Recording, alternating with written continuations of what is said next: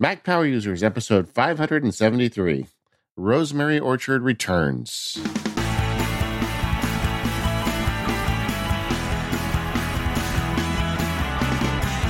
Hey everybody, it's David Sparks here along with my friend and yours, Mr. Stephen Hackett. How are you today, Stephen? I'm good, David. How are you? I am doing well, thank you. We've had some rain in California, which is cause for celebration anytime we have rain, so we're all happy about that. And I don't know, I'm just feeling pretty good right now. And real happy to have to the show. Welcome back, Rosemary Orchard.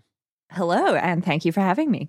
Hey, Rose is, I don't know, Rose, you are more than a guest. You are a part of the team. Rose helps manage the forums, and, Rose and I have the Automators podcast together. I don't know, but I felt like it's been a couple of years since you've been on the Mac Power Users, and there's a whole bunch of stuff, like on Automators, we go super deep and nerdy, but there's a whole bunch of stuff that's not quite as deep and nerdy, but you're doing that I wanted to share. And so we've got a fun outline, and I'm really glad that you were willing to come on the show today. Well, you sort of sent me a vague outline, and then I filled it in, and then I kept filling it in, and I realized that there's a lot of detail here. So Stephen's going to help us dig through the weeds and pick out what's really interesting, I'm sure. 4-hour show. Yeah, and we're all kind of going through this weird transition with the Apple Silicon, and it's always fun to talk to smart and interesting people as they're dealing with it as well, to hear how they're doing that. One other thing, Rose, since we had you last on the show, you have got several podcasts now. You've got the Automators that you do with me on Relay FM.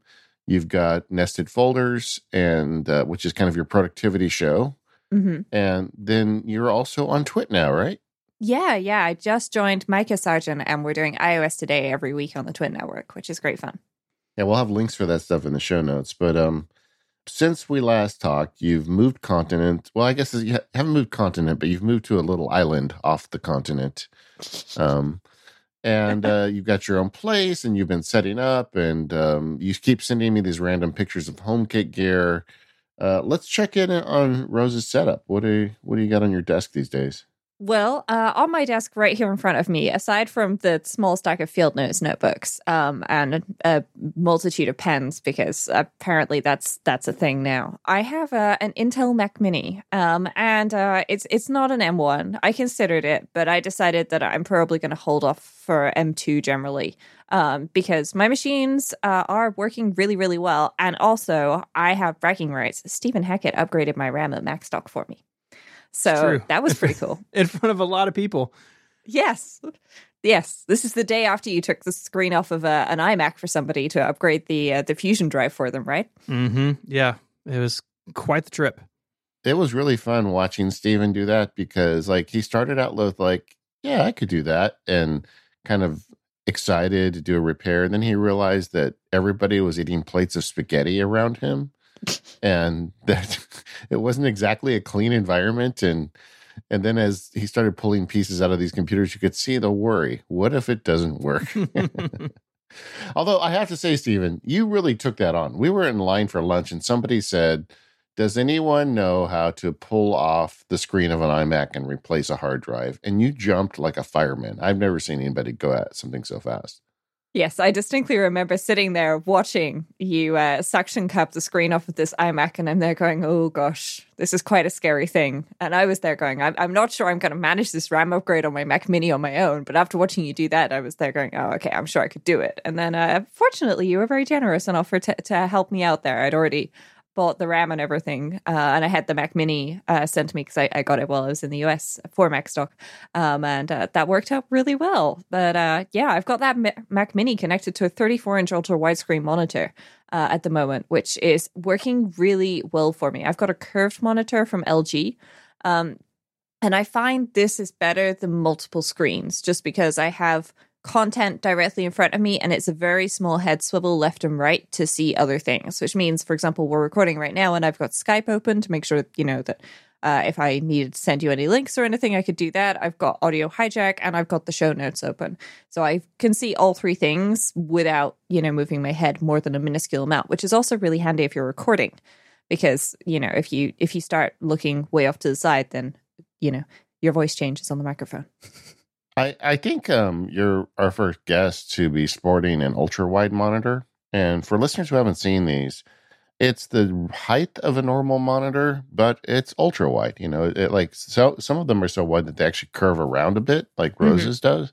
Yeah. But it's a really interesting take. Rather than like just a big monitor like the Pro Display XDR, this one takes the approach of being kind of a standard size monitor, but like it has wings on the sides, but there's no barrier, you know. So it really does replace the concept of a traditional size set of two monitors next to each other without that big black line in the middle.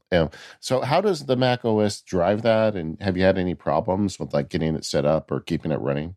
I mean, I've had no issues with this at all. So I started out with a flat screen one of these at work, which work bought for me because I had a MacBook Adorable, the 12-inch model, one of the, I think it was a 2016 model or something. It's not a particularly powerful machine. And for those people who remember, it had one port, which meant that you couldn't, unless you bought, you know, some kind of special dock, Thunderbolt, which were difficult to come by. It wouldn't support two monitors. It would only support one. And this was my only work machine for quite some time.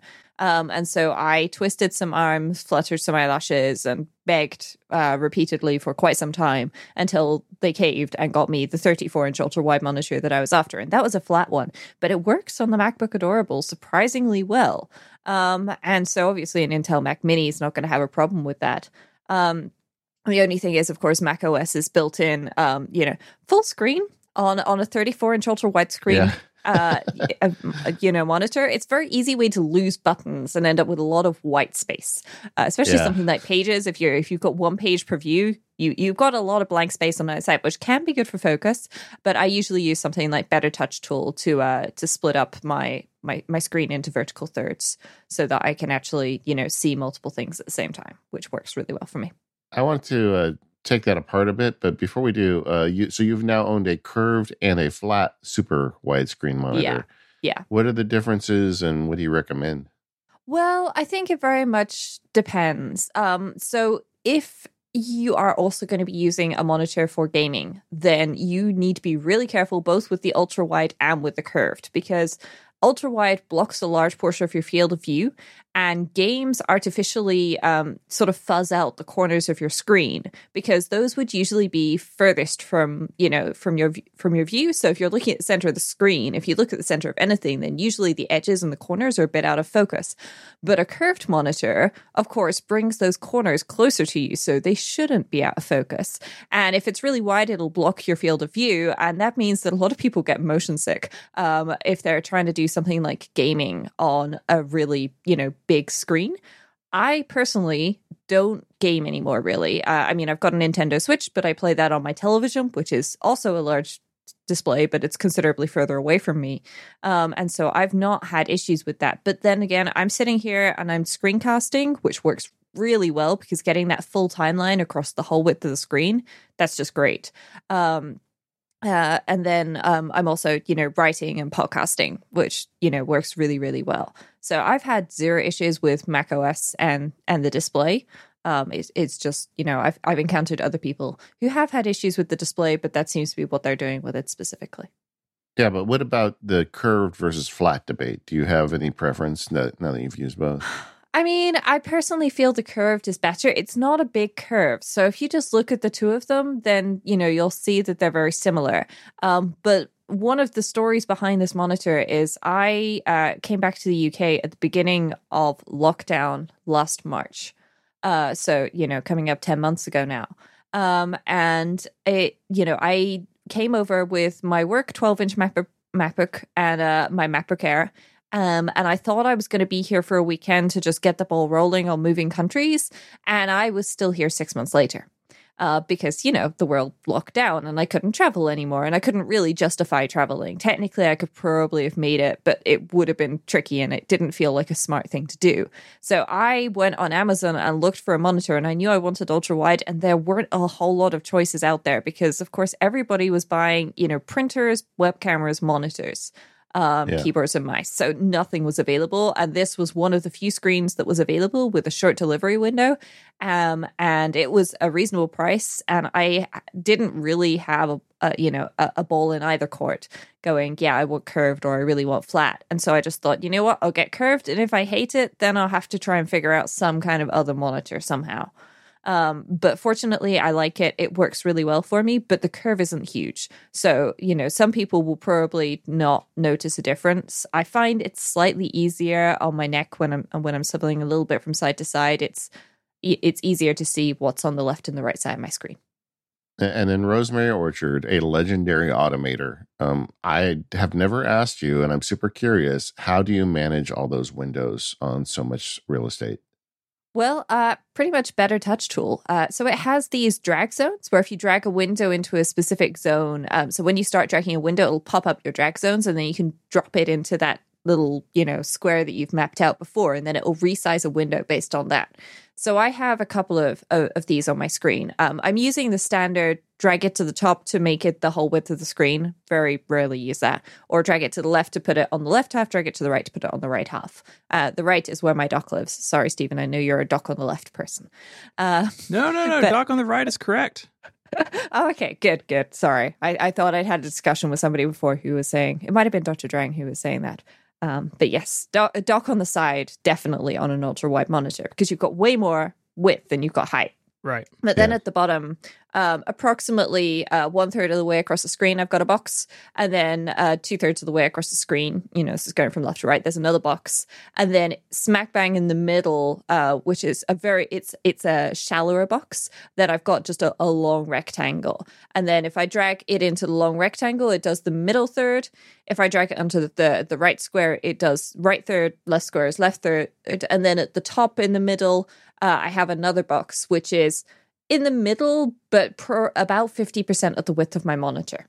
And so that means that I've got, something's focused and I can still have narrow things down the side. This would be for things like a Skype window usually, or something like that. But yeah, that's pretty much how I'm managing my windows. One of the best things that happened to the Mac community was a few years ago when Better Touch Tools developer made enough money off the app to start working on it full time. Because he keeps adding these crazy features like the customizable droppable windows that Rose is talking about. You think that it's just the basic feature the first time you use it, but then once you dig in, you can do anything with it. Yeah. It's great. You really can. I know one thing people have a tendency to talk about in the Mac community is the resolution of such big displays, right? There's an LG out now that's 31.5 inches, but it's only 4K, and people think that's not dense enough.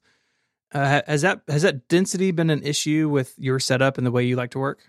I've got 3,440 pixels wide by I think 1,440 high or something along those lines. It's also an LG, and it's a 34. I think it's 34.5 inches or 34 inches. So it's not 4K. It's not 5K, but at the same time, I don't want my monitor right in front of my nose.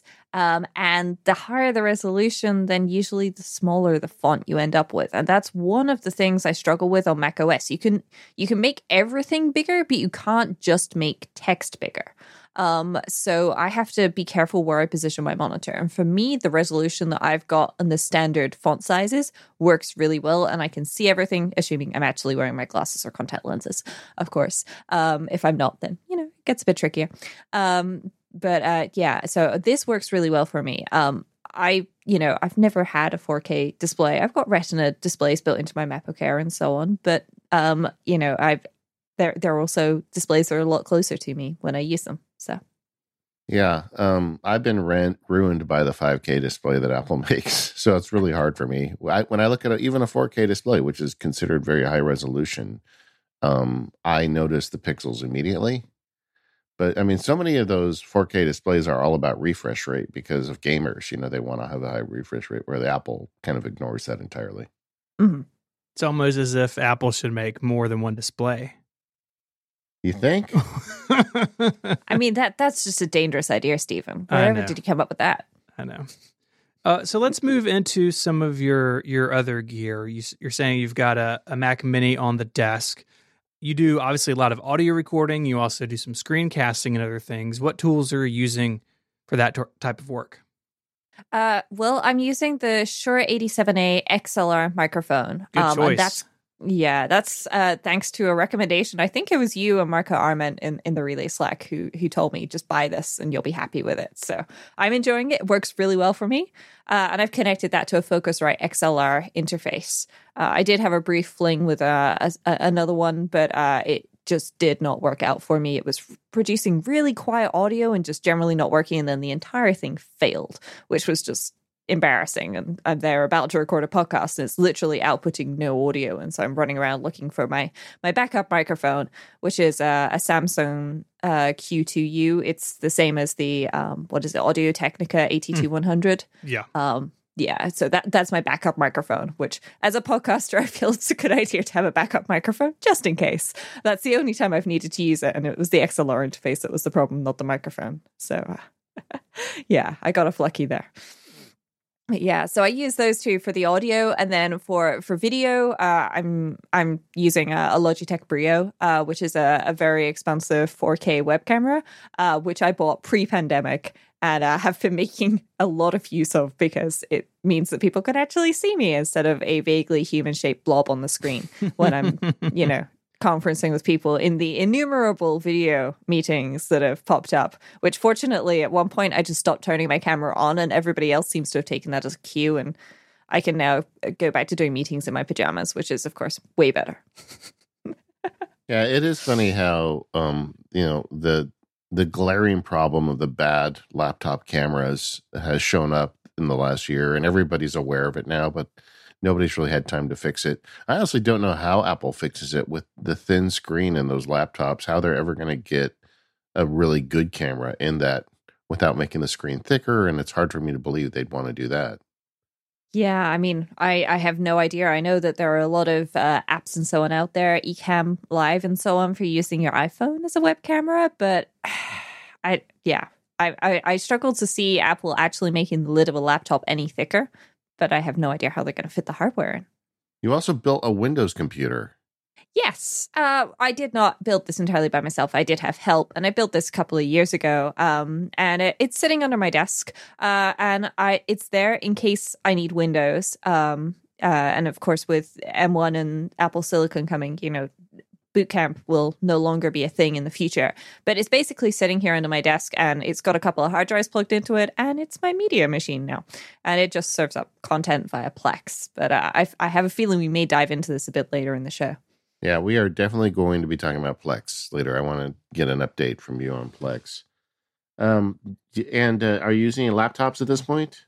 Yeah, so I have a MacBook Air. I originally bought this as my travel machine. The last time I was on the show, MPU Live in Chicago, was the time that I just bought it and was playing with it. And it's a lovely rose gold color. I do not have M1 yet. Again, I have hardly used the MacBook Air ever since I retrieved the Mac Mini from Austria when I got all my stuff over back to the UK, just because I'm not traveling right now. And if I'm not traveling, then I don't really need a laptop, because it's much more comfortable to come sit at my nice ergonomic desk with a nice comfy chair and, or stand at it and use a real machine and a big monitor than attempt to, sit on the sofa with poor posture to do things on a MacBook Air when, I could just use an iPad instead, which is a bit more comfortable. Yeah, so long as you can do it, the iPad is easier to use. There's a lot more flexibility. A Mac with a 13-inch window in the world, can sometimes be a challenge. I find myself using full screen on that way more than I would ever on your, 34-inch screen. Yeah, I mean, the Mac Mini is, as far as portable machines go, desktop wise, it is an insanely portable desktop. You can buy cases to carry them in and so on. And I have taken it places and ended up plugging it in and using it, just because it is the most powerful machine that I own, at least on the Apple side of things. It's bit of a toss-up as to whether technically the Windows machine is more powerful, because it's got an extra graphics card in, whereas this has only got integrated graphics, but it works really, really well for me. And the 13-inch MacBook Air will fit on an airplane tray table. And as somebody who has previously owned a 15-inch MacBook Pro and attempted to use that on a plane, I was very lucky to have nobody sitting next to me on that 12-hour flight. I've edited many podcasts on airplanes, and a bigger notebook can be a real hassle. Yeah, I don't even think it's possible anymore with airplane the sizes of those seats to really use a 15-inch. On long haul flights, it usually is. It's on the smaller planes, which are, staying inside a country, that you're going to struggle to get that thing out. Yeah, I was once on a plane, a short trip, and it was the person next to me bought a single seat but should have bought two seats, and I literally wedged my computer between the person's belly and the wall of the plane, and I worked with it just kind of hanging in space, and that was a Big Mac. Anymore, I just use the iPad Air. I'm sorry, the Mac. I use the iPad now. And then on iPads, I always wonder about you and iPads, because someone like you who writes so much automation, does a lot of work in a terminal and scripting, where does the iPad fit for you? Well, the iPad's pretty much my go-to device. So I am living the multi-pad lifestyle. I have an 11-inch iPad Pro, previous generation, with just the one camera and the Magic Keyboard. And then I've also got an iPad Mini and a Logitech Crayon, because I really like taking notes, longhand, but I also like doing it digitally so I can actually pick it up later. And I'm not necessarily using either of these devices for coding, though from time to time I absolutely do. But it tends to be, I'm researching something on my iPad Pro with, the keyboard and the mouse or the trackpad built into it. And then I've got my iPad Mini sitting on the table and I'm doodling or writing in it with a Logitech Crayon. I do love the Apple Pencil, especially the Gen 2 one. I find it's a really lovely device, but I wasn't about to go and buy a second Apple Pencil for the iPad Mini. And the Logitech Crayon was a bit cheaper, so that worked really well. So I've got both iPads, and it depends, what I'm going to be doing and where I'm going. But usually, if I were to be leaving the house, I would throw the iPad Mini in my bag, because it's great for just pulling out and reading something from Instapaper, or if I wanted to, picking up a book that I've been reading on my Kindle or something and continuing on from there. Stephen, what is it with all these nerds getting an extra iPad Mini? I don't know what is going on. There's a fever among the Apple podcaster community. Yeah, mine's right here.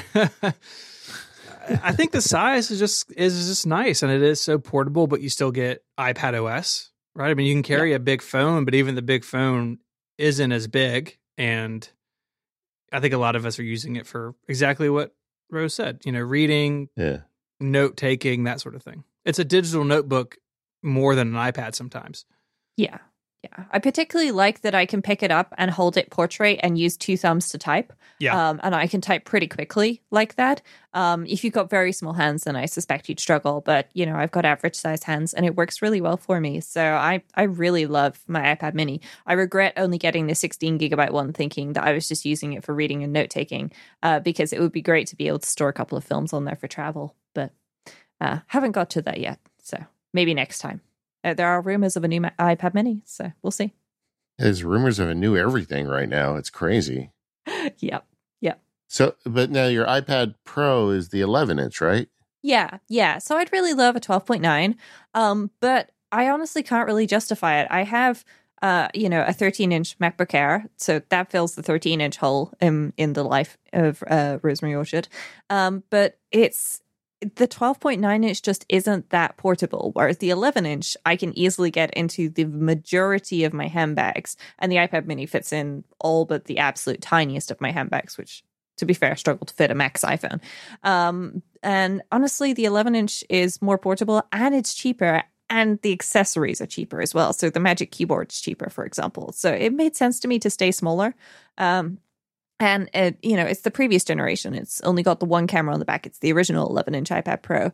But it's a really great device. And I have to say, if I'm sitting there on the sofa and I think, oh, yeah, I just, I've got this idea, or I need to, write this thing up, then it's a great device to pick up to do that with, because the battery life on it is incredible. And it just works really, really well. And it's not too big. It doesn't ever feel unwieldy, and it's not heavy. Well, I mean, relatively speaking, it is, compared to, say, an iPad Mini. But it's also got a keyboard and trackpad on it, which means I can use something like Jump Desktop if I do need to get back into my Mac Mini or, my Windows machine. This episode of Mac Power Users is brought to you by our friends at TextExpander. TextExpander removes the repetition out of work so you can focus on what matters most. Say goodbye to things like repetitive text entry, common spelling and messaging errors, and trying to remember the right thing to say. Because when you use Text Expander, you can say the right thing in just a few keystrokes.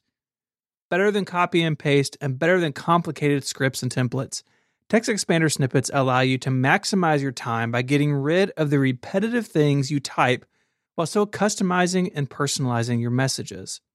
The best part is Text Expander can be used on any platform. I have it on my Macs, my iPhone, my iPad, and my PC. So take back your time in this new year and increase your productivity with Text Expander. Show listeners will get 20% off their first year by visiting textexpander.com/podcast to learn more and sign up. Once again, that's textexpander.com/podcast for 20% off your first year. So, Rose, on Automators, you and I often talk about Apple scripts and making really complicated, shortcuts. But something I've never talked to you about, and I'm kind of curious about, is just the basics, like file management. How does Rosemary Orchard organize her files? I hate files. That is the secret. I try to avoid files and actually manually managing my files as much as possible because there's just such massive room for error. The number of times that I've attempted to organize things like bank statements, especially when I was applying for a mortgage last year, oh my gosh, I had so many files to juggle, and everything just kind of ended up getting renamed slightly wrong and so on, and things weren't consistent. And so I try to use Hazel and actually DevonThink as much as possible. So I use DevonThink for pretty much anything that's been generated by somebody else, like a static document. So everything from the user manual for my washing machine to bank statements ends up in DevonThink. And I use Hazel to try and get things to the right places to start with so that it's doing things like watching my downloads folder. So I can go, oh, hey, this is a bank statement. I'm going to throw it into the DevonThink watch folder so that DevonThink grabs it and does the magic on it. And, oh, wait, this file is ancient. Just nuke it. Or highlight it in red before it gets nuked so that I've got a quick chance to save it if I want to. But I try to keep it as simple as possible. So that means relatively flat and wide folder structures. So for example, in my root folder or right at the top level of my user, on both my work and personal machines, I have a folder just called development. So this is on the same level as documents, downloads, pictures, all of that. And then inside of that, I just have all of my different development projects. Doesn't matter what language they are, if it's, for this project or that project or whatever. Occasionally I will group things together. So if one project has, multiple components, say a server and an app, and something else, then I might have another folder just to group all of those together. But I try to just keep everything as flat and as simple as possible, because the last thing you want to be doing is hunting for hours for a file that exists, but you can't find it. Yeah, I just had an email from a listener on my paperless field guide who wanted to set up an automation to create a new folder for each month for utility bill filing, So he would have, utility bill /2021/01. And I told him that's crazy because you're not going to get that many bills. Just put them in utility bills, or at worst, just put 2021. And I think that's a problem people make is you want to go as shallow as you can go, but no shallower, and that's another opportunity to use tags, honestly. The shallower you go, the more you can use tags. Do you use tagging at all with your file management? I do, and especially in DevonThink. So I know in DevonThink I can do smart searches to find things from specific months and so on, but I have set it up to manually tag things with the year and the month as well. So that then if I'm looking for everything from January 2021, I can click on 2021 in January and find everything. Or if I'm looking for January year over year, I can find that. So I can compare, I moved in last September, so I could compare, say, last September's electricity bill with this coming September's electricity bill when I get it. And I like using tags for that. And then I also have, tag for bill or invoice or something like that, just for the generic type of it. And yes, all of this information is in the file name. All of this information is in the metadata. But for some reason, tags just clicked in my brain for it. And so I thought, you know what? It's not going to hurt to put it in tags as well, because then it's all right there for me. Yeah, and the nice thing with both Hazel and DevonThink is they allow you to automate the tag creation, so you don't have to actually create the tags. I mean, DevonThink has embedded in the app, and I should say DevonThink is a sponsor of this episode. We didn't know that when we laid this all out, but they have basically Hazel built into DevonThink. Yeah, and I love the automation aspect of that, because I found that if I set up rules, and the trick is not to set up rules way too far in advance, but set up a rule as I find, hey, my downloads folder has got 5 of this kind of file in it.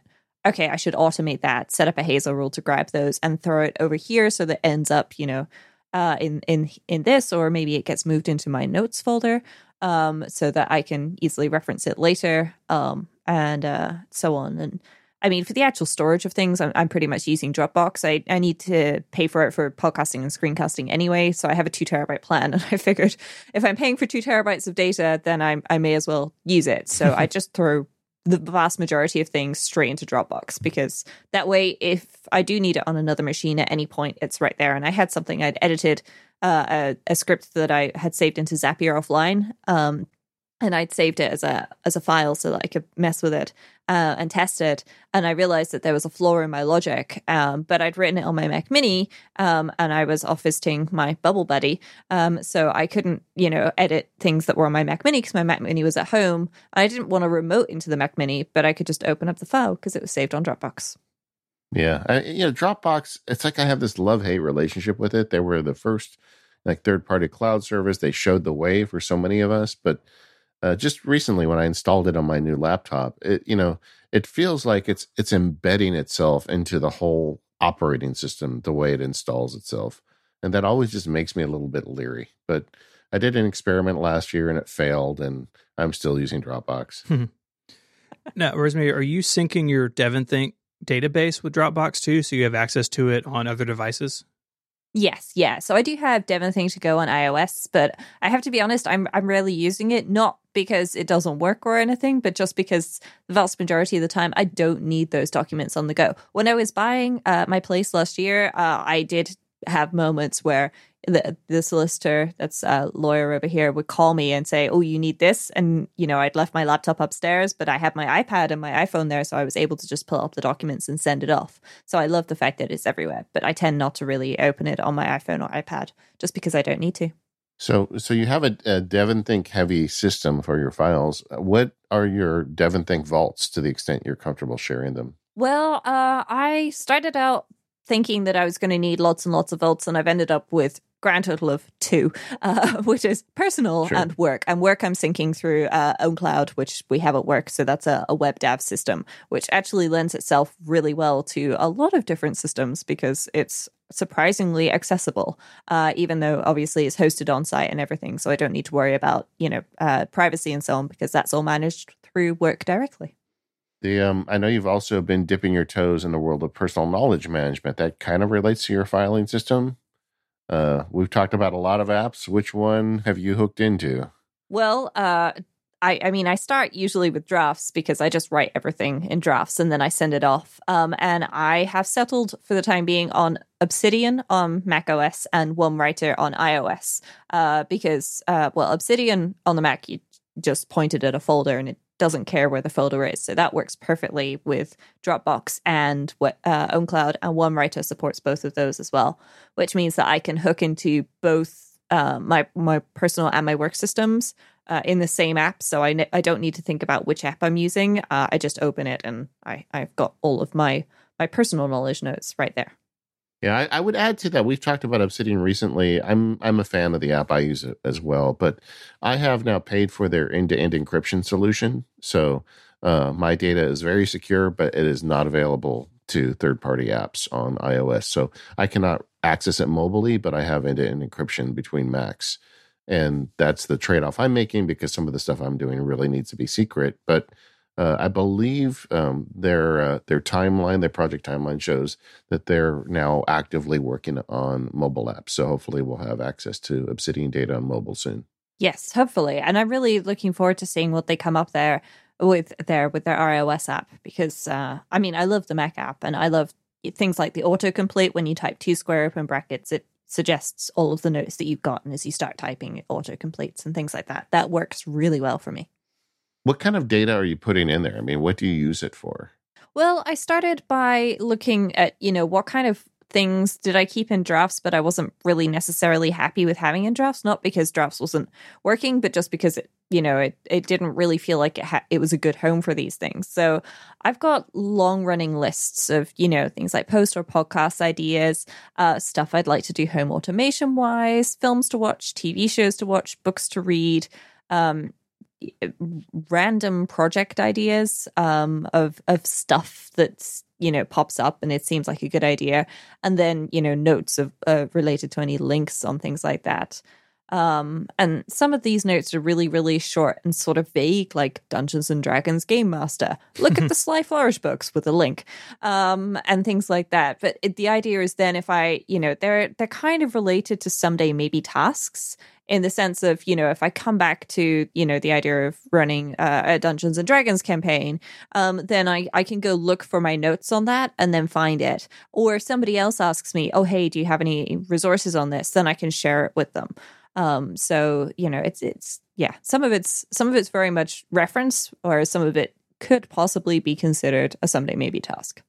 Yeah, I really find drafts and Obsidian together kind of one of those peanut butter chocolate mixings. It just works so well together, because drafts has all this great automation to write things, but you can save it anywhere in your drive. So you can save directly to your Obsidian library from a drafts note. And I find the reference stuff in Obsidian a little better than it works in drafts, but the creation much better in drafts. So I find it's almost like one app to me in my head at this point. I find that they're very complementary. And I start most things in drafts. It's double back tap on my iPhone that it just opens a new draft for me, so that I can easily capture whatever it is and then figure out, okay, so yes, this is most definitely a task. It's going in OmniFocus, or no, this is a note of, stuff that I might want to think about it in the future. Okay, I'm going to send that off to Obsidian, and wherever that folder is. So Drafts also supports WebDAV, which means that I can save my notes off. I have custom actions to save into a certain folder in Dropbox or a certain folder in OwnCloud, depending on which action I tap on. There's some listeners that are not going to know what you meant by double tap back drafts. Explain that real quick. Well, there's an accessibility feature on iPhone, which was added with iOS 14. And if you go into, I'm just double checking, it's settings and accessibility, and it's the touch options right at the bottom. There's double tap. And this can do all sorts of things. It could open the camera, turn on the flashlight, things like that, or it can run a shortcut. And so I've set it up to run a shortcut, which is just new draft. And it's just a one action shortcut, which is new draft. And so it always opens drafts for me whenever I double tap the back of my iPhone. The trick for this that I found is you don't want to be double tapping the bottom of your iPhone. You want to tap about where the Apple logo is. If you double tap where the Apple logo is, it works every time. To start with, I was trying to tap near the camera or the bottom of the iPhone. That wasn't working for me. And then I realized if you tap on the Apple logo, it works every time. So that's a lot of stuff about notes that you need for what you're doing. Would you have notes that you need to collaborate with other people on, or is that sort of a different type of content, if you will? Technically, they are notes. I use the Notes application with Scotty for nested folders for doing podcast planning. But most of the time, I don't necessarily share notes in this format. So anything that has to be shared at work, for example, has to go into the wiki. And then everybody can see it and edit it themselves, comment on it, etc. And for something where I'm, for example, planning an episode of Automators with David, then we have an automation system set up which automatically creates the show notes for us through Zapier, and then that's in Google Docs. So I'm using, Google Docs and Google Sheets for iOS today, and Notes as well as these. But that's just for the things which are shared with other people. Yeah. What's the problem with file management that you're currently facing that you haven't solved yet? I keep getting given files and I don't want them, and I would like them to go away. That's the problem I'm trying to solve. So I end up having to download things, and it's, a zip file or something, and I just need to figure out a way of automatically recognizing that, hey, all of these videos that I airdropped from my iPhone to my Mac have been used in the latest Screencast Online video. So I can nuke all of them at once, but they end up in the downloads folder because that's where AirDrop puts them. And I've not yet figured out a Hazel rule that goes, hey, this show is published and these videos or these files were related to that, so get rid of them for me. So, I'm trying to figure out how I should clear out my downloads folder 100% automatically, which is probably an impossible problem. But I'm every time I look at it, I go, okay, well, this is something that I can tackle, and I'm just trying to pick it off, a file type or categorization at a time.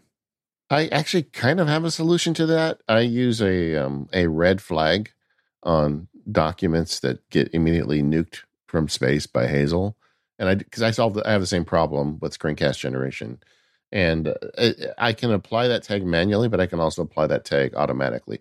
We'll go into deep on that problem on automators at some point, but actually rarely have an opportunity to help Rosemary Orchard with some automation. Usually it's the opposite. Well, it's teamwork, David. This episode of the Mac Power Users is brought to you by Pingdom. Go to pingdom.com/relayfm and use offer code MPU to get 30% off. While you've been listening to this podcast, how would you know if your website had gone down? Would you know if customers didn't click the Buy Now button or access your content? You might stumble across the problem by luck, but that's no good. You need a system. You need something to tell you everything is running smoothly on your site, and more importantly, when it's not. You need Pingdom. Pingdom detects around 13 million outages every month. That's more than 400,000 outages every day. Pingdom helps you keep your sites and the sites you love online. It doesn't matter if you're a startup or a Fortune 500 company, you need alerts about any critical website issues. Pingdom will let you customize how you're alerted depending on the severity of the outage. Plus, they'll track and analyze your website's load time so you can see what's affecting the user experience. If you have a site of any size, you need Pingdom, and Pingdom has a no-fuss approach to getting started. All they need is the URL you want to monitor, and they'll take care of the rest. Go to pingdom.com/relayfm right now for a 30-day free trial with no credit card required. And then when you sign up, use the offer code MPU at checkout to get a huge 30% off your first invoice. Thanks to Pingdom from SolarWinds for their support of the Mac Power Users and all of Relay FM. So we mentioned Plex a few minutes ago. For those who aren't familiar, it is a home media server and player. It is a whole bunch of stuff. Tell us a little bit about what you're doing with it and how it works. Well, it started with there's a pandemic, and my grandmother, she broke her hip again a couple of years ago, and she's been struggling to kneel down to put DVDs in the DVD player. And so the request was, can you sort something out so that she can easily watch DVDs without using the DVD player? Because it's a bit fiddly. And so I had a couple of ideas, and the first thing I did was buy a Fire Stick, sign her into my Netflix and Disney Plus account, and just, have it handed off to her, so that, she could at least watch those things straight off the bat. But she had these DVDs, and it's things like old musicals and stuff like that, which are more difficult to find on streaming services, and they hop between streaming services. So what I did is I started by looking for solutions, and I'd had a couple of things set up. I gave my parents the Synology for Christmas a couple of years ago, which works really well, and it serves up some media to them at home, which they're watching through an app called Infuse, which is a great system, but it only works locally. And the problem was that I needed this to be available not just locally, but also, to my grandmother, so that I could manage it for her. These are her DVDs, but, I needed to be able to manage it, and then she could just watch it without, too much fiddling around. And I'd already heard of Plex and, given it a whirl a couple of times, but I'd never really had the time to sit down and sort it all out. And so I decided to make it one of my lockdown projects where I just set up Plex. I started by doing it on a Raspberry Pi. Turned out to not be a great decision because some of the media that I had ripped a while ago needed to be transcoded, which basically means it needs to be, re-encoded on the fly as you're watching it. And the Raspberry Pi is just not powerful enough to handle that. So I got out the Windows machine, which used to be a gaming machine, has a great graphics card in it, and works really, really well for transcoding video on the fly for Plex. which is brilliant. So then I had to sit down and start figuring out, okay, my grandmother has passed on a literal crate load of DVDs. What of these do I already have that I've ripped myself? And what do I need to go through and sort out? So I had to start figuring out, where do I get started with all of this, which was definitely a little bit of a challenge. So you took all of that media and ingested it, ripped it to, what is it, QuickTime files? Like what's the next step from being able to stream it, but I'm sitting here with a box of DVDs? Yeah, so the first trick is figuring out how to get the DVD into a digital file on your Mac. And there is a great application called Make MKV, which creates MKV files, which can be played back in QuickTime. And this works really, really well, but it also creates very large files, which you can keep as they are. But for example, an hour and a half episode of something would be around about 4 gigabytes, maybe 5. And that's quite a lot for standard definition. This isn't Blu-rays. I just bought a cheap USB DVD player from Amazon because there were no Blu-rays in this crate. She didn't have a Blu-ray player, fortunately. And this was less than $20, so it was a very cheap DVD player. And so I had to figure that out. And a friend of mine, Chris, actually pointed me in the direction of Don Melton's transcode video. Which is on, it's available on GitHub. It's a repository which walks you through how to transcode video. So I'm using that, and it takes a 4 gigabyte file and turns it into a 1.5 gigabyte file, which is, a considerable space saving. And these are still good resolution for standard definition. But there's a whole thing on the page, which I'm hoping we can put a link to in the show notes, where, they walk through the pluses and the minuses of, what you can do and how you can do it. I'm just using the transcode video option pretty much as standard with the modifiers for no log file, because I don't need log files generated, and quick, because I'd like it to be as fast as possible. And I am usually doing this on my Mac Mini, though obviously not while I'm recording a podcast. And Don Melton was one of the original developers of Safari at Apple and a very clever guy. So I'm sure that his application is going to run just fine. Yeah. And if you're not familiar with the command line, or you don't really want a command line program, Handbrake still exists. It's handbrake.fr, and that works really well as well. But I knew that transcode video would be faster. And I needed to get a good chunk of these files done at speed, just because, my grandmother was sitting at home on her own. She lives alone.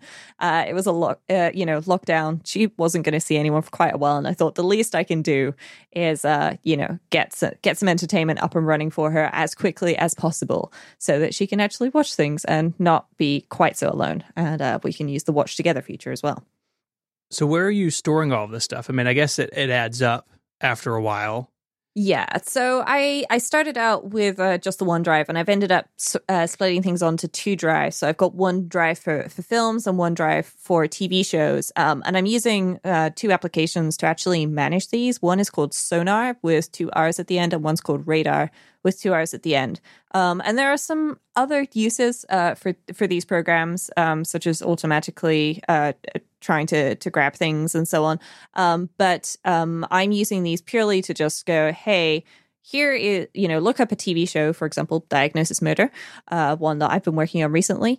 And then say, okay, so here are the video files, manually add those, and then just rename everything and organize it for me, which works really, really well. And it means that everything is then organized. So Plex is looking, and it knows that the film drive is all of the film library or the movie library, and the TV drive is the TV shows library.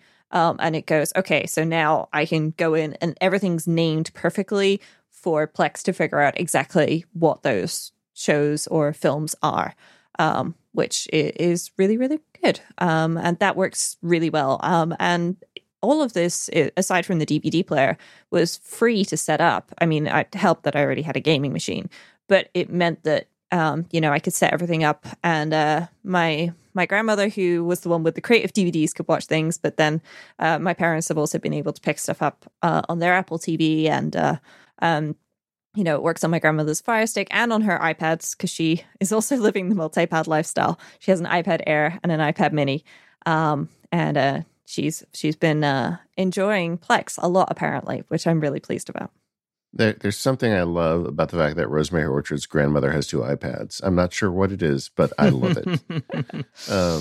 Now, you don't have to own a PC to do this, though. Plex is very platform agnostic. You know, Yes. you can run it on a Mac. You can also, like if you've got a Mac Mini sitting in a corner, you could run it off that and just hang a big hard drive out the back. You could also run it off a NAS drive. They've got software for most of that stuff as well. Yeah. So I actually ended up. So I'm running Plex Media Server on my Windows computer. The only thing I would say is if you're going to be sharing it with other people, so there are going to be potentially multiple streams going on at once, you probably don't want it to be a machine that you're using yourself, and you definitely don't want it to be a machine that goes to sleep, because otherwise, if you put your machine to sleep while somebody's in the middle of a film, they might get a little bit put out about that. But I also installed it on my parents' Synology and switched them over from using Infuse to Plex. And that works really well. And it also means that I can, easily check in whenever my dad says, hey, this episode of Dad's Army is missing.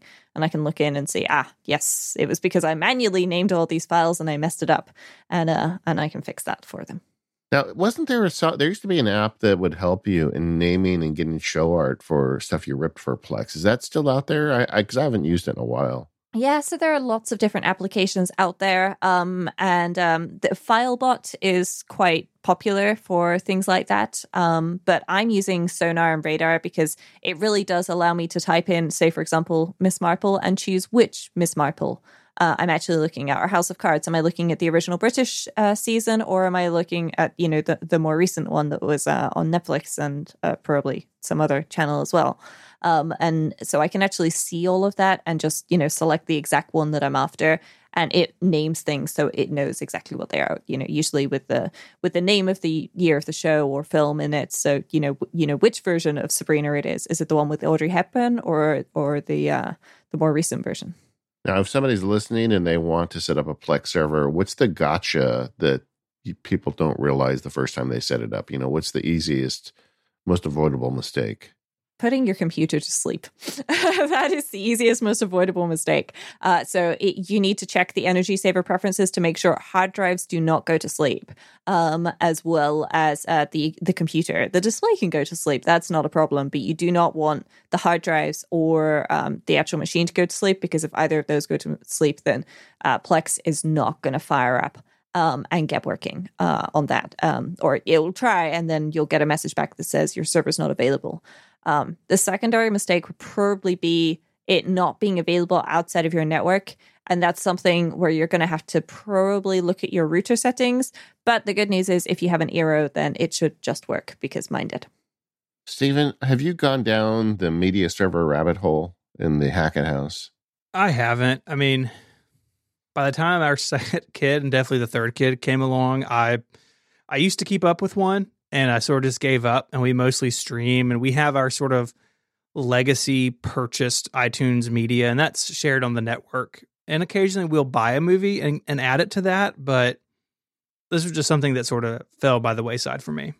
Yeah, see, when my kids were younger, we didn't have streaming services like we do now. Like, I think Disney Plus almost negates the need for a streaming server in your house if you have little kids. But when my kids were little, everything was DVD, and we would buy these DVDs, and they would get peanut butter on them, and it was just like always something. So I started ripping all the DVDs we bought and set up a server, and it was great. And I used Plex too, and that was like a long time ago. And Plex is, I love that they're still out there and still delivering the goods, and I'm sure it's even easier now than it was when I did it. But at this point, my kids are old enough now that they don't get a movie and watch it 100 times like little kids do. So we just mainly stream stuff, and occasionally we'll buy a movie. And so it makes my life a lot easier, but I'm glad that for folks that want that stuff, it's out there now. Yeah, I mean, I found that the problem with streaming services is it's difficult to keep track of where things are available, and some things just straight up aren't available, or they're only available on services which have ads. So over here in the UK, there's UK TV Play, which has ads in, and I think I could pay a monthly subscription to remove the ads, but for the one show that I wanted to watch, I realized I could also just buy the DVD and own it forever. And DVDs are often cheaper than buying the originals of things like older TV shows. So, for example, Diagnosis Murder is one my grandmother asked if I could find it for her. And so I went and I had a little bit of digging around, and I found secondhand DVDs on eBay. And that's perfect. So, I had to do a bit of manual work, but it means that my entire family can now watch it, whereas we don't actually have to pass the DVDs to each other, which, especially with there being a pandemic on, could be a risk of, transmitting, COVID, which wouldn't be great. And I would much rather not give my grandmother a potentially deadly disease or a virus right now. So and we've even been able to use they added a feature this year, Watch Together, which works the same way as Netflix, where multiple people can watch the same thing at the same time and it plays back in sync. So it's kind of like going to the cinema, but everybody's sitting at home on their own sofas.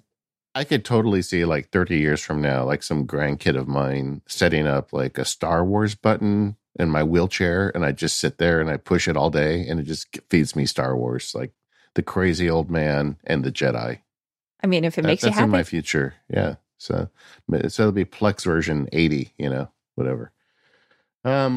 But it's out there. And like I said, it's on all platforms. And I think Plex is the way to go. Did you look at any of the other competitors when you were setting this up? I mean, is Plex the one you would recommend at this point? I mean, Plex is definitely the one I recommend if you want to be able to watch the stuff outside of your house. If you're happy, with just, being able to do things at home, which, there is a pandemic on, I can see that, definitely factoring in, then sure, you can just throw files onto network attached storage somewhere and use something like Infuse to point at that, or even VLC and stream things. But I love the fact that Plex, it downloads the artwork and so on. It's got features like Shuffle, it grabs subtitles and all of that stuff, so that you do it's like having Netflix, but with all of your content, which if you have, a cupboard full of DVDs, which, some people definitely do have, then it means that you can get all of that on your own streaming service without paying a monthly fee.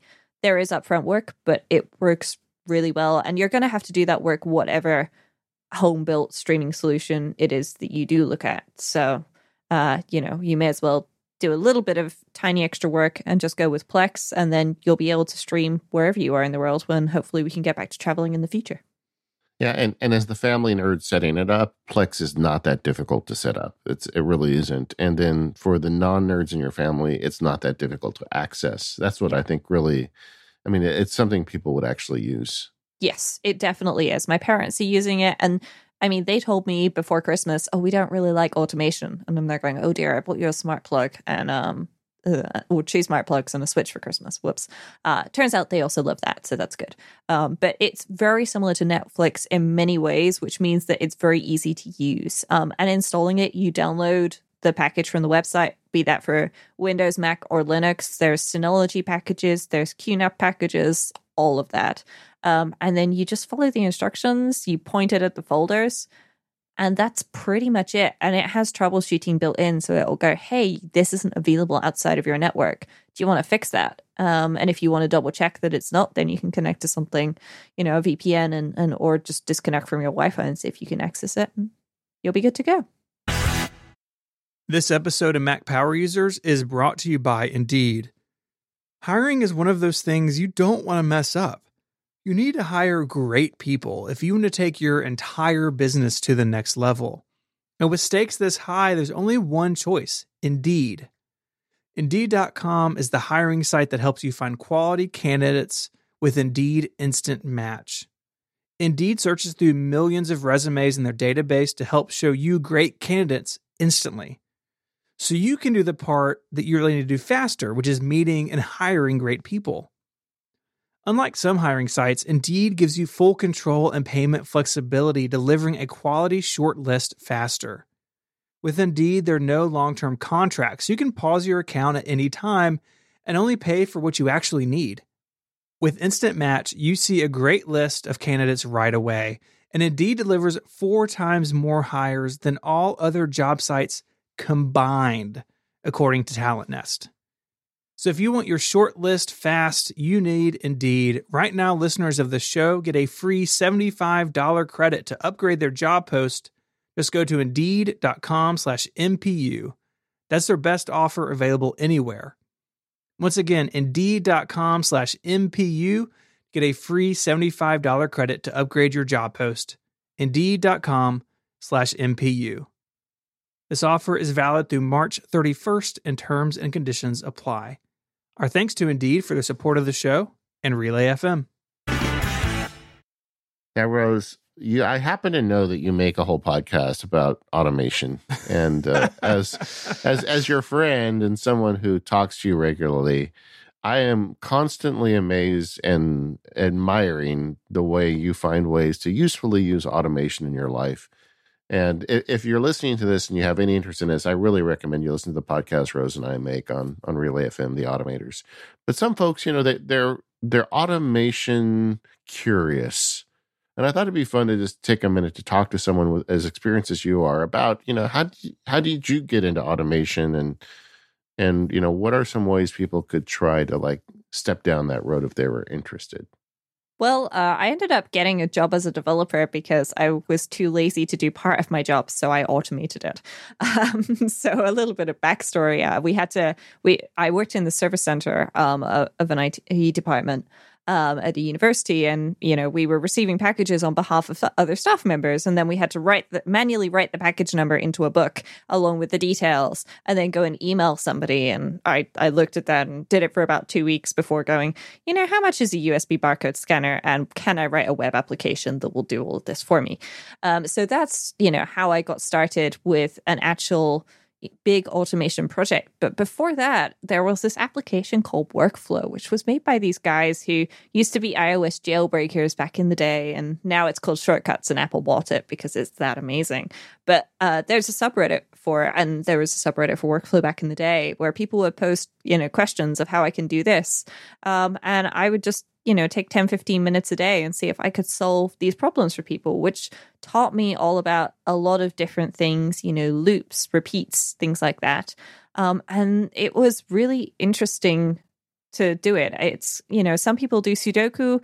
I build automations because it's fun and it solves a problem and it exercises my brain.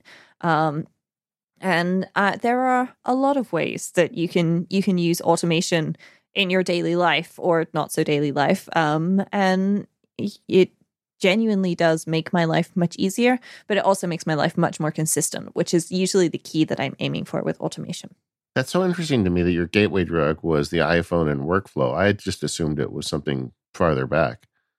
Nope. It was the iPhone and Workflow. I just switched from being a full-time traveling English teacher, which was great fun, but there was a lot of stress involved with it because I was literally teaching in a new school every single week, if not 2 schools a week, and traveling hundreds of miles, on a regular basis. And it was very stressful. So I decided that I wanted to switch to something else and that I liked computers. And so I was going to try to learn programming. So I started studying in Austria because it was very cheap. It was about 20 euros a semester to study for a bachelor's degree. And I thought, well, even if I don't do very well, I'll be learning something and it's very affordable. And so as I was commuting to my lectures, I was checking out the Workflow subreddit and having a look to see what problems I could solve, thinking that it would be interesting and surprising how much you can take from regular programming and apply to shortcuts and vice versa, because obviously it was written by programmers for people to program the iPhone with. I'm sorry. I think all Americans didn't hear anything you said after 20 euros a semester. I'm pretty sure we all just, our hearts sank. Well, I'm sad to inform you that the price has gone up. I think it's about 200 euros a semester now, but it's still 200. That's horrible. Crushing debt. I know it's very expensive. Yes, darn socialists.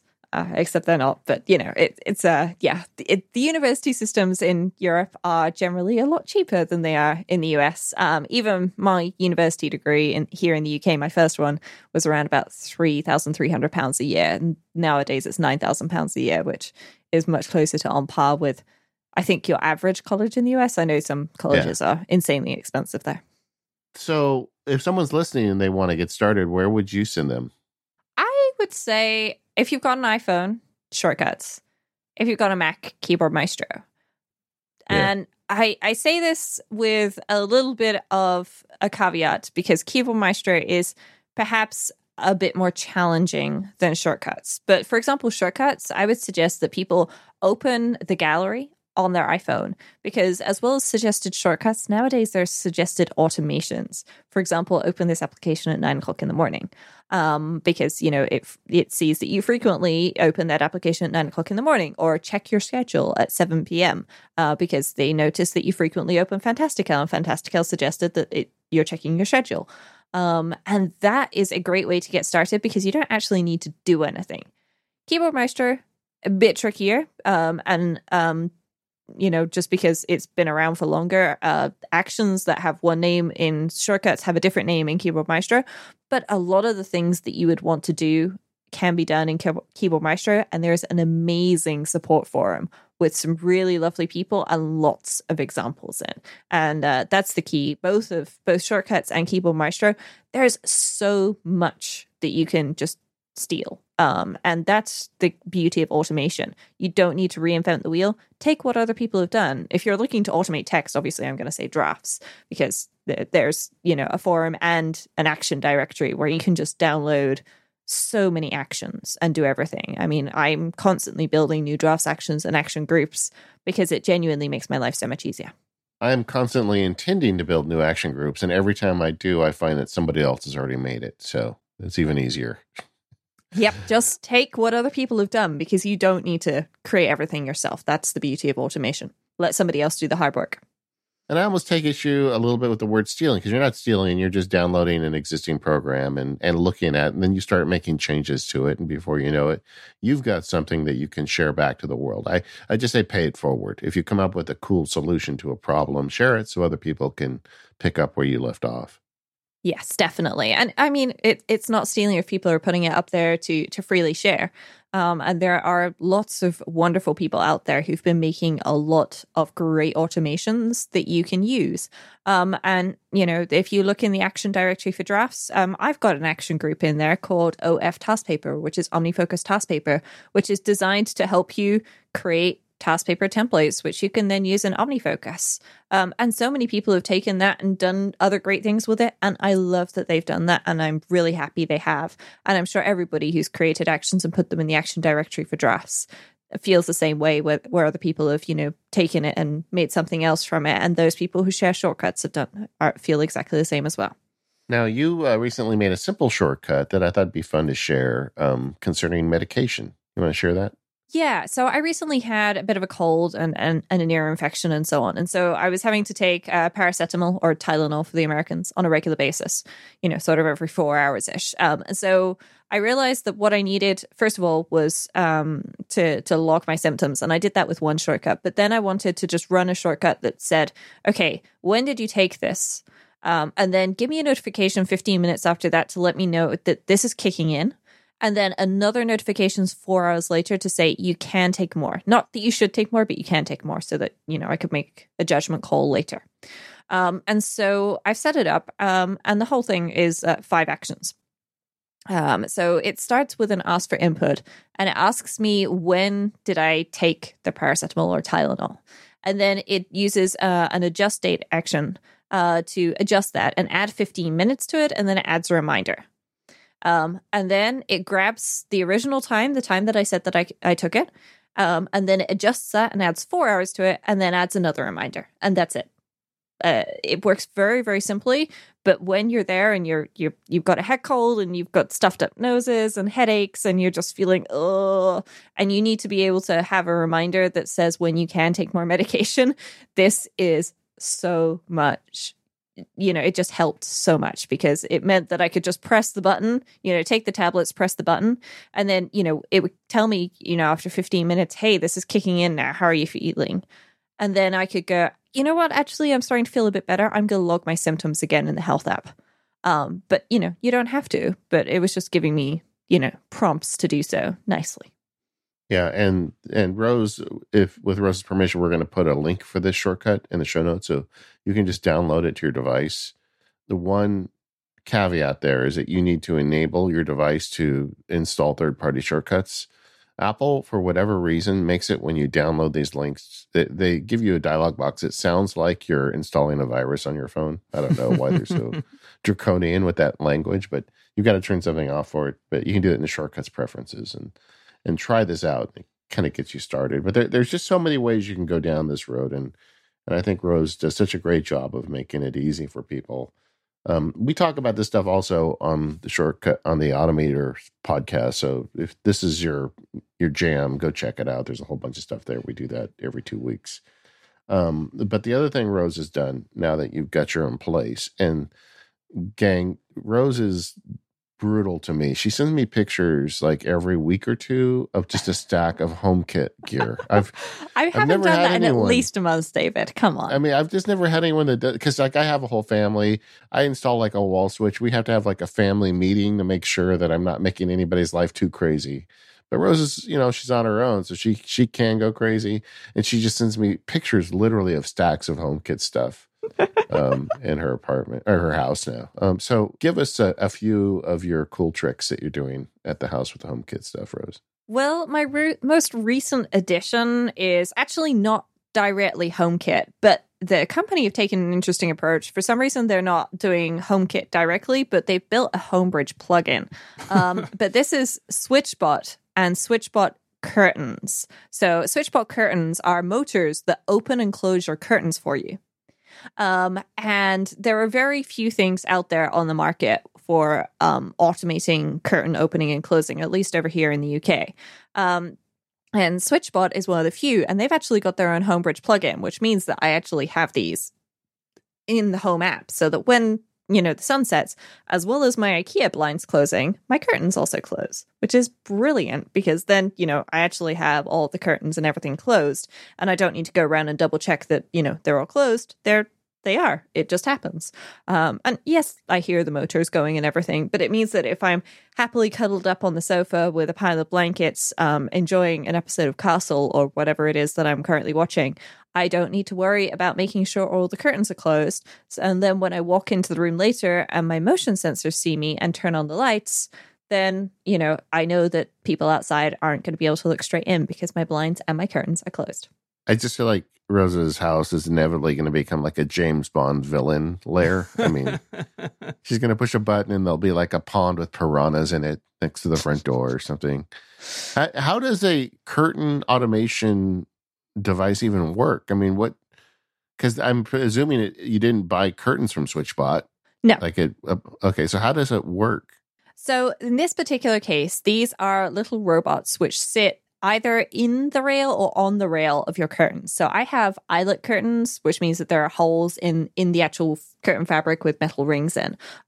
It would theoretically also work with tab top curtains, or if you've got curtains which sort of slot into a rail that kind of looks like a U shape, then there are slightly different bots for those, which are also from SwitchBot. And so this is a little thing that sits on the rail. It's got a motor in, and it wheels itself along the rail.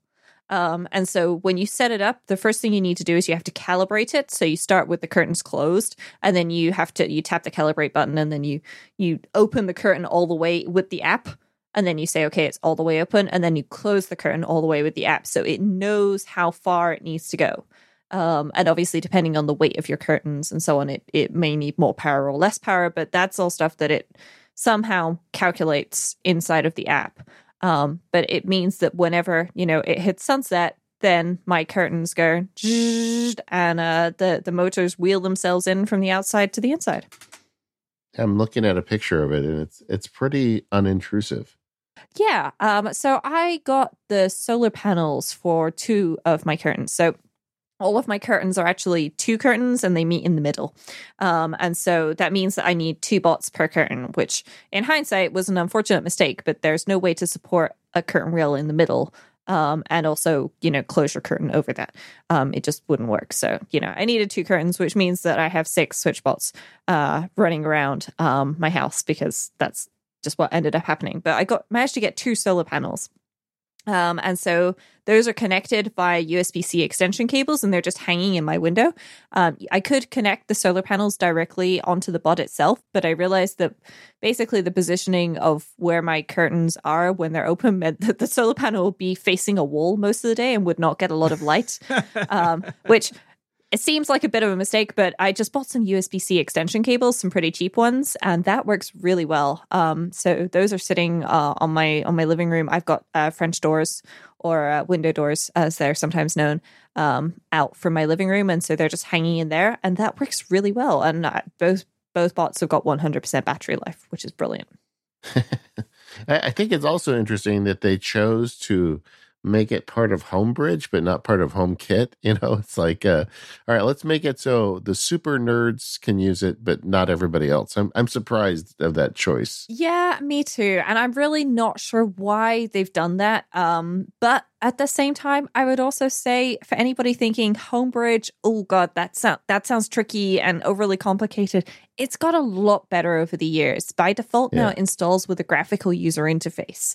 Instead of you having to manually edit a JSON file, the vast majority of the things have a pretty form to fill out to add your devices. So I've got things like my Logitech Harmony added through there, but I've also got fake devices like timers for my lava lamp. So when I turn my lava lamp on, it turns on a timer for it. That timer automatically turns off 8 hours later, and it turns off my lava lamp too. Well, I do think that it is way easier than the first time I used it. I think I was in the terminal to get it going, and now it's like it just installs so easily. And if you have anything in your house that is automation friendly but not HomeKit friendly, just about any of that stuff will work through Homebridge at this point. Yes, yeah, it does. And it can add extra functionality too, which is great.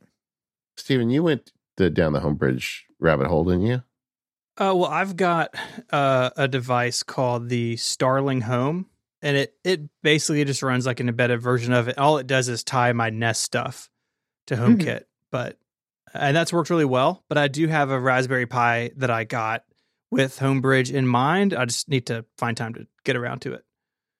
Yeah, it's very easy to set up, and the Raspberry Pi is a great place for it. I'm also using it for things like my Ring doorbell, because it turns out that one of the very few doorbells that you can get that does have camera support that you can turn on and off is the Ring peephole camera that actually fits in my door, and I have to be careful about what I can install on my door because I live in an apartment, so I can't just go randomly installing things on the outside of my building.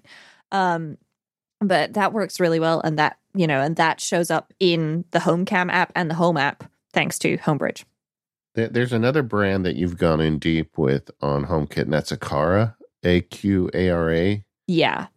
Explain that a little bit, because I don't think we've ever discussed that on Mac Power Users. Yeah, I'm going to pronounce this Aqara, even though it's not got a U in it. But basically, these are the people who also manufacture Xiaomi products and so on, but they do their own stuff too. And they've got a security camera, which also works as one of their hubs with the G2H, but I don't have that. Wasn't available in the UK when I was buying these things. It came out shortly after. But the Aqara stuff has one notable feature, which every Mac Power Users listener will appreciate, having listened to the show and knowing how much money it's previously cost you. The stuff is cheap, which is great. And they have door and window sensors. They've got vibration sensors, motion sensors, temperature and humidity sensors. And these are less than $10 each. And the hub can be had for $30 to $40. I think there's a new version to the hub coming out, or is out already, which is a bit more expensive, but is powered by micro USB, so win some, lose some, instead of it taking over an outlet. But these are great because they are insanely cheap compared to other options, and they work over, I believe it's the Zigbee protocol, which means that you're not connecting each individual door sensor to your Wi-Fi. The door sensor connects to the hub, and the hub is on the Wi-Fi. So you only have one device sitting on your Wi-Fi, and then it's got its own network, just like the Philips Hue stuff works. Yeah, and this stuff is all available in the US as well as the UK. So I haven't tried any of it, but like I've got a temperature sensor in my house that I paid $50 for like 2 years ago. And when I see how cheap this stuff is in comparison, it makes my heart ache. Yeah. I mean, I'm using this for all sorts of things. So I stuck one of their vibration sensors on my chair, on my office chair. So I know. Wait a second. When I'm sitting vibration. In my chair. Okay. All right. Because so I have a Philips Hue motion sensor in my office, but where it's positioned, sometimes when I'm sitting here podcasting, I'm not necessarily moving enough for it to know that I'm sitting here and podcasting. So it assumes that I'm not here. which means that then the heating will turn off in my room, because the heating in this room is only on if it's less than 20 degrees Celsius and if there's motion in the room. If there's no motion in the room, the heater is not on ever. So I don't want to waste energy. But if there's no motion from the motion sensor, I might still be sitting here. But when I'm sitting here talking to you, I'm moving my hands a bit, and that means that my chair shuffles around a bit. So I have a motion sensor stuck to my chair, and it's one of the Aqara vibration sensors. And this does things like vibration and tilt. And I think there's one other thing in there. And it just appears in HomeKit as a motion sensor. HomeKit doesn't really understand the three different things that it can recognize. But it means that when my chair moves, that's considered motion in this room. And therefore, the heater will stay on if it's less than 20 degrees. People ask me, why are you making a whole podcast about automation? And I just want everybody to know my co-host figured out a way to put a vibration sensor on her chair to keep her heater running. I don't like getting cold. That is my answer. That is my answer. I don't like getting cold, but I don't like Rose. wasting energy. Every time I talk to you, like one of these little things just drops out somewhere. Oh, by the way, I put a vibration sensor on the bottom of my chair. It's ingenious. I love it. I put a flood sensor in my dehumidifier because my dehumidifier's auto shut off is too high and you end up spilling water. There you go. Yes, I'm that kind of nerd. Yeah, I love it. And that's why we love you. That is exactly why. Anyway, so Rose's ongoing HomeKit, I just love hearing about it. It is fun using HomeKit stuff when you don't have a bunch of people in your house that are non-nerds. It makes it even easier to do stuff like that. But that's really smart. Adding a vibration sensor to your chair, and I'm thinking about what I could do with that. I've tried, while I've set everything up with, the focus of this is my place and I'm the one that lives here. I've also thought about, what if, I don't know, for example, my motion sensors go offline or something like that. I have had it before where I was having network issues for a while after I moved in. It all appears to have been sorted out thanks to the addition of my Eero and getting the actual socket on the wall replaced by the internet company. But for a while I was having issues where my internet would randomly go offline. And of course, if things aren't working right, if your network's not working right, then that means that your home hub, which would either be one of the HomePods, HomePod Mini, or an Apple TV, that's not working right either. So things like you walking in front of a motion sensor doesn't necessarily actually turn on the lights when you would expect it to.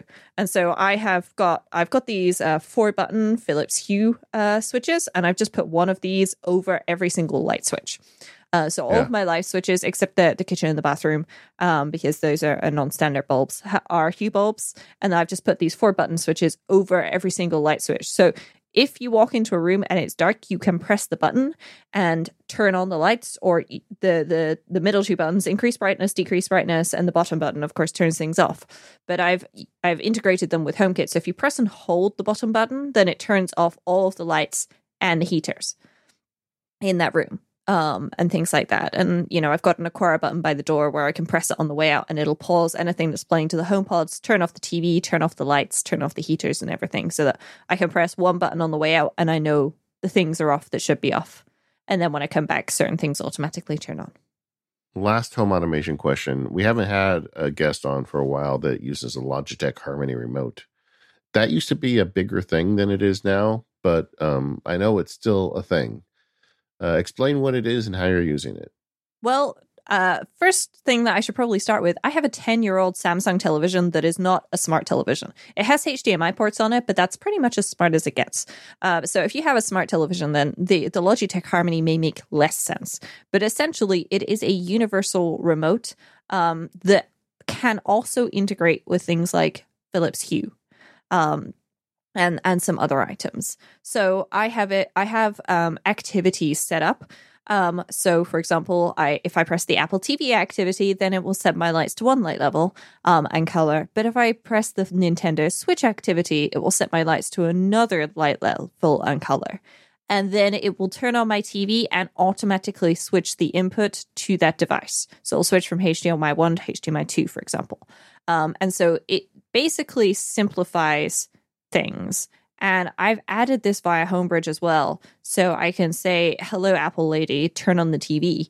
And it will turn on the TV, which also turning on the TV automatically pauses what's playing to the HomePod, which works really, really well. So I'm keeping my usage of this fairly basic. It is great to have a sort of visual index of channels for the actual TV, though I'm rarely watching normal TV. I tend to be watching either Plex or Netflix or Disney Plus. And I'm most of the time I'm using the Apple TV, so it just defaults to the Apple TV. But if I want to, turn on my Nintendo Switch, then I've got a button for that too. And it's really easy. I don't need to remember which input is which device, which, of course, can be a bit tricky when you've got multiple inputs and multiple devices. Yeah, and this is one of the best cases for Homebridge. Like if you want to automate managing your TV between multiple inputs, you get Homebridge, and you can even do it through HomeKit, which is really nice. Yeah. So my TV now appears in HomeKit, and in the Home app, I can, if I tap and hold on it, then instead of it just turning on, I can choose which of my Logitech Harmony scenes I want to use. This episode of the Mac Power Users is brought to you by DevonThink. Go to devontechnologies.com/MPU to get organized and save 10%. DevonThink is the flagship product from Devon Technologies to unleash your creativity. DevonThink is the most professional document and information management application for the Mac. It's the one place for storing all your documents, snippets, bookmarks, and working with them. The integrated artificial intelligence assists you with filing and research, while the extensive search language and advanced Boolean operators help you out as well. DevonThink features a flexible sync system that supports many cloud services, or lets you synchronize over the local network too, with everything securely encrypted. This gives you the choice of however syncing works best for you, and complete control over the syncing process. DevonThink has smart rules and flexible reminders that let you automate all parts of your workflow and delegate boring, repeating tasks. Let DevonThink automatically organize your data with rules you define, and I can tell you, those rules are powerful. DevonThink's AppleScript dictionary is one of the largest on the Mac. There's no part of DevonThink that can't be automated. Extend DevonThink's functionality with your own commands by adding them in its scripting menu. Even templates can have scripts inside, and you can set up new documents with data from placeholders or inserted by your own AppleScript code. And of course, there's so much more, from the iOS companion app to emailing archive, scanning, and even an embedded web server for sharing your data securely with your team. One of my favorite features is the amazing OCR it performs on all documents in my DevonThink library. There are several areas of my life that require a lot of thinking and research. This applies in the law practice, but it also applies to the MacSparky research. And for all of those areas, I use a DevonThink library where I can throw in snippets of text and PDFs and any other documentation that I come across in relation to an issue. Then I just tap into that brain trust of DevonThink anytime I need to research it. Some of my libraries include legal concepts, like I do a lot of work on trade secret law, and I have a whole DevonThink library dedicated to all the research I've done on that. I just go in there anytime I need. It goes through the cases that I need to see, the statutes, and helps me prepare briefs and make arguments better. If you have a lot of documents to organize and sort, or if you want help with that research like I use, then DevonThink is for you. Another good case for DevonThink is if you love automation, because this application embraces automation in a way that no other application I use does. You can get 10% off DevonThink 3 or upgrade to it right now. This new version 3 is really nice. If you haven't seen it yet, you should definitely check it out. Just go to devontechnologies.com/MPU. That's devontechnologies.com/MPU to get that 10% off. Our thanks to Devon Technologies for their support of the Mac Power Users and all of Relay FM. One thing we like to do with our guests towards the end of our shows is to hit on some favorite apps and services that maybe haven't gotten a mention already. I know we've talked about a lot of stuff, but I know you are a fan of a lot of stuff. So what comes to mind for you? Well, one of the things that definitely comes to mind is Integromat. And this is partially because I've been playing with this quite a bit today. But Integromat is an online web automation service, kind of like Zapier or If This Then That. It's more similar to Zapier in that it supports many of the same platforms, but it's cheaper and has things like branching and is visual. Well, my chief complaints about Zapier is that it feels a bit tricky to manage at times, whereas Integromat feels more fluid. And so I'm slowly shifting some things over from Zapier to Integromat, but at the same time, I'm not planning on giving up with Zapier at all because it works very well. But Integromat, I find, is better.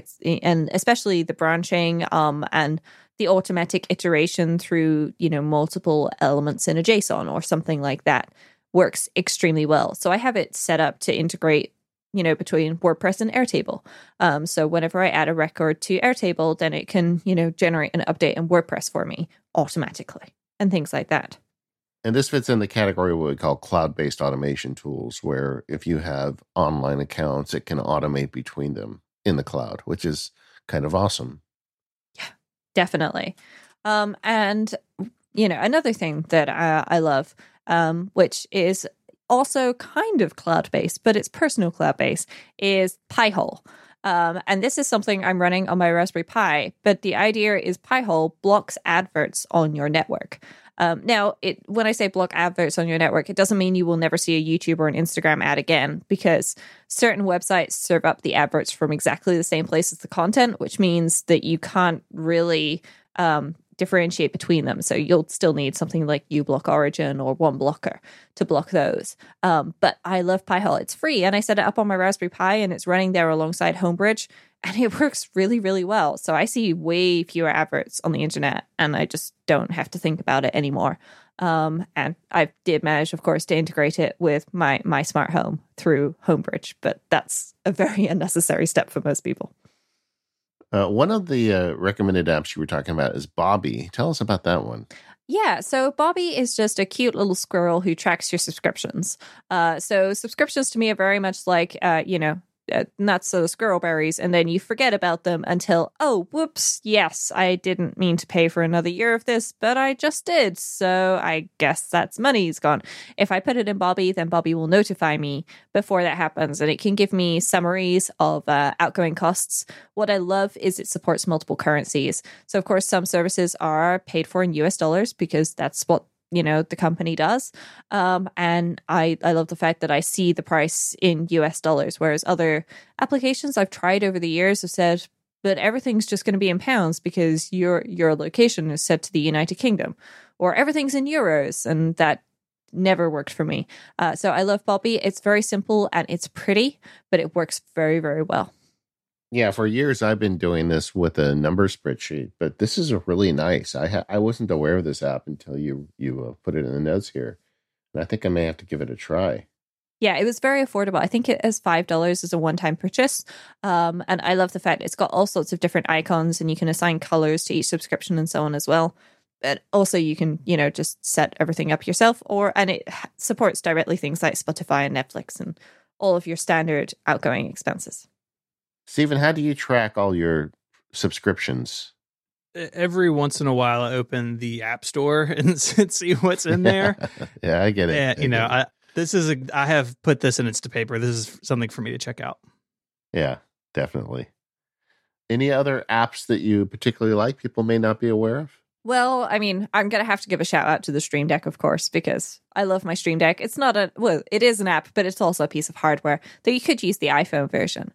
But that is something that has massively increased my productivity, just because I can say, okay, I'm in my podcasting profile now, or it's actually my recording profile, and I tap on the Automators artwork, or the Nested Folders artwork, or the iOS Today artwork, or the generic podcasting artwork for I'm a guest on another fabulous podcast like Matt Power Users. And then it gives me, the apps that I need for that, and, things that I'm going to need, and opens OmniFocus so that I can see, oh yeah, and before the show, I was going to do that, and so on, just to make my life much easier. I learned a lesson about my Stream Deck this week, and my dog. Oh dear. Yeah, the dog sleeps under the table, under my desk when I'm working, and I was moving stuff around. I had unplugged my Stream Deck temporarily, and I just let the cord fall behind it.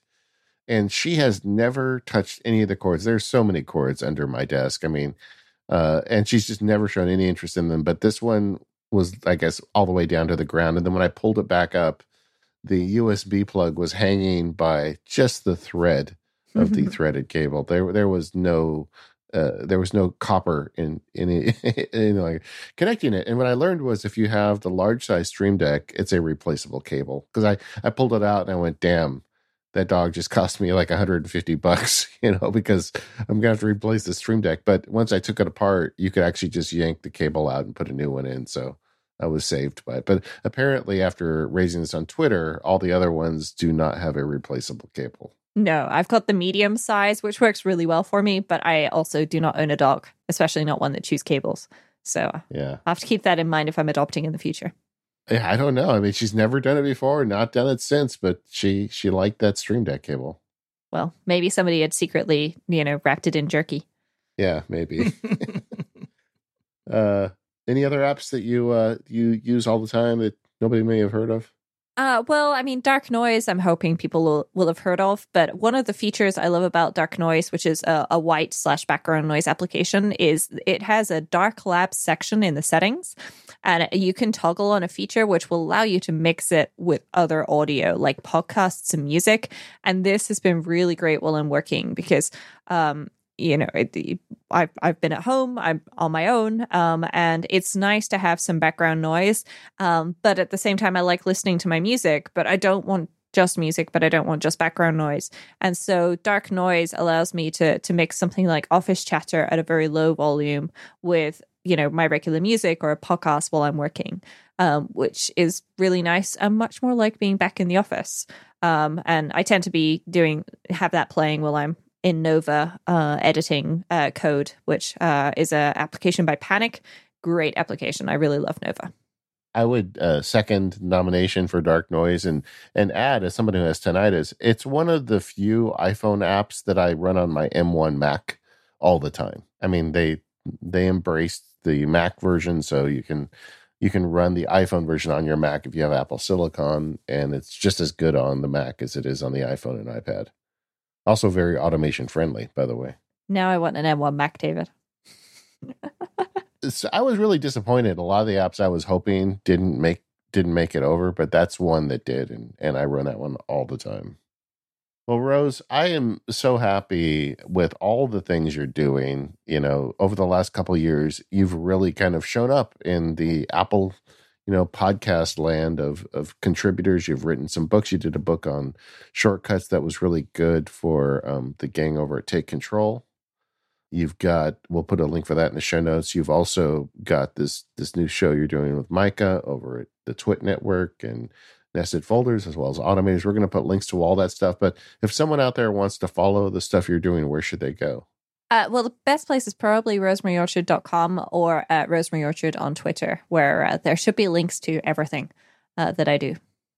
Well, we thank you so much for coming on the show. Also, thanks for all the help. Rose is is the primary person that keeps the talk.macpowerusers.com working. If there's a reason it works, it's because of Rose. If there's a reason it's broken, it's probably because of me. So just so we're all clear on that. Well, I did break it the other day doing updates. It took a little longer to get it back online than I had intended, unfortunately. That's okay. It happens. It's okay. But we really appreciate it, and all of us in the forums really appreciate all the hard work you do to keep it a friendly place for everybody to enjoy. And anyway, so gang, go check out Rose's, all of her podcasts, her rosemaryorchard.com. She's continues to put out great little fun automation ideas, like sticking a motion sensor to the bottom of her chair. That's just one little bit for me. It makes me giggle. Okay, we are the Mac Power Users. You can find us over at relay.fm/MPU. Our sponsors this week are Smile, Pingdom, Indeed, and Devon Technologies. For more power users today, Rosemary and I are going to do an intervention with Stephen and the large size iPhone. That's all I'm going to tell you. It's going to be fun. Otherwise, we'll see you next week.